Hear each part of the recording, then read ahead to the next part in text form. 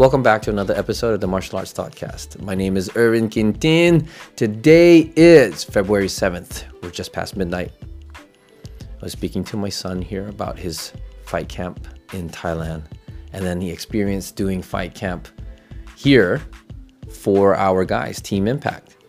I asked him to share some things. He was just so excited. He was so excited that he just jumped into things and he started showing a bunch of stuff. And I'm on the sideline, giving some tips here and there, so that way I can keep time management under control.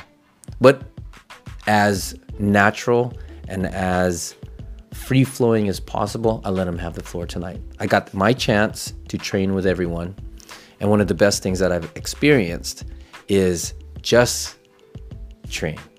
Right? Like, I don't have to worry about managing the class. I don't have to worry about managing, this detail, that detail for many people. He gave me the chance to train tonight, and it felt really good. I was training with my oldest son, and I could feel him holding back on doing certain moves, especially the one where we were gonna do the throw. We did a throw sweep, and I could feel him holding back. I was like, no. Go ahead, throw me. I want to know what this feels like. It's good for me. I want to train because I have the intention of fighting this year in a Muay Thai fight along with Team Impact. And it's very difficult for me in this position that I have to train and to teach and to do management of the business, management of the home, everything all at the same time. So I took the opportunity when my son came back. He was going to teach class, because I was going to train tonight. So he gave that to me. And then later on, he puts on the persona of one of my, or probably his too, favorite Thai pad holders. And he whipped my ass, guys. It was great. Felt good. And then my wife, she recorded me going. And in my mind, I'm thinking I'm pretty fast. I'm going pretty strong. I watched the video. Nope. Terrible. So much rust in there, but that's okay. I got something to work for. The event is in June. I got a lot of time to brush that off. I've been working on certain things. Right now, we got jiu-jitsu around the corner. In March, we have Pan Ams, and I'm looking forward to training for that. Having my time building myself up there. And training jiu-jitsu is completely different from training Muay Thai. And you get some people who think that it's the same thing and you could do one over the other. And then you say, well, cardio is cardio, strength is strength. Like, no. Like, jiu-jitsu for me is training to swim a lot. Muay Thai for me is like training to run a lot. You have explosive movements and then you have static movements, and you can't get the two mixed up. If you want to get good at jiu-jitsu, you got to do jiu-jitsu. If you want to get good at Muay Thai, you have to do Muay Thai. You can't do one as a substitute for the other. So that doesn't make any sense, right? People will argue back and forth saying, oh no, but you can get this attribute and bring it over here. That's true if you understood the mentality that it takes to compartmentalize certain skill sets. If you can do that, then yeah, sure, I guess so. But as long as you still train what you're supposed to train. But anyway, I digress from that leg and cascade or rabbit hole of the thing. But I really wanted to get into the end of the night, which was with the fight camp. And today was pretty hard.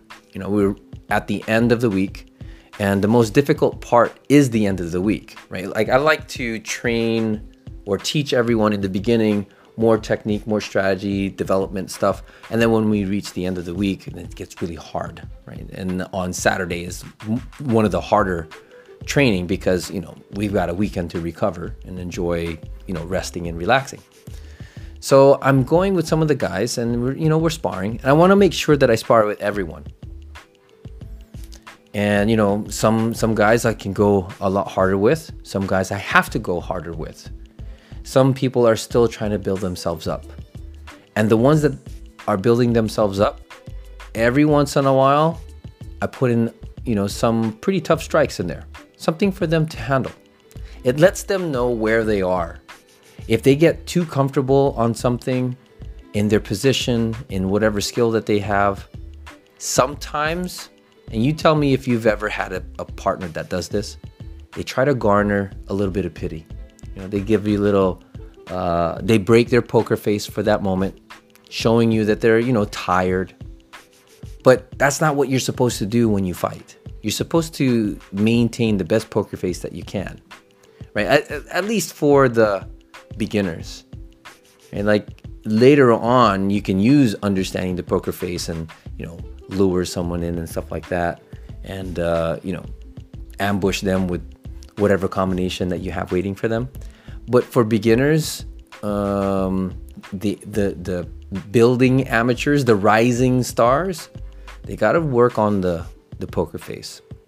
And the only real way to do that is if they're tired, or if they got tagged with a really good shot, startles their mind, you know, shakes their emotions a little bit. And that's the only time that they have to work on their poker face. You have to present to them the opportunity. And if you take it light on your partner all the time, they won't actually get to understand that they have that ability to not let it affect them. Right? You have to present that to them. If you babysit them, then that's bad. Not only are you hurting yourself in, you know, being able to grow past your potential, but you're hurting them too, because you're developing a false sense of security from their end. And then when something actually happens inside of the fight, they're not prepared for it. So at the end of the night here, I'm telling people, it's like, hey, do that here. Don't get your skills confused in fight camp as your true fighting skills, because there is a delivery system that's taking place. There's an isolation of certain things. There's not free-flowing, you know, skill sets in the way that you want to, because number one, even though we might have free flow sparring, it's your training partner in front of you, and you're not training to fight them. You're using them as a proxy to your opponent, and you want to try your skill. You want to try your strategy, right? You're not at full fight mode, right? You shouldn't be doing that kind of thing.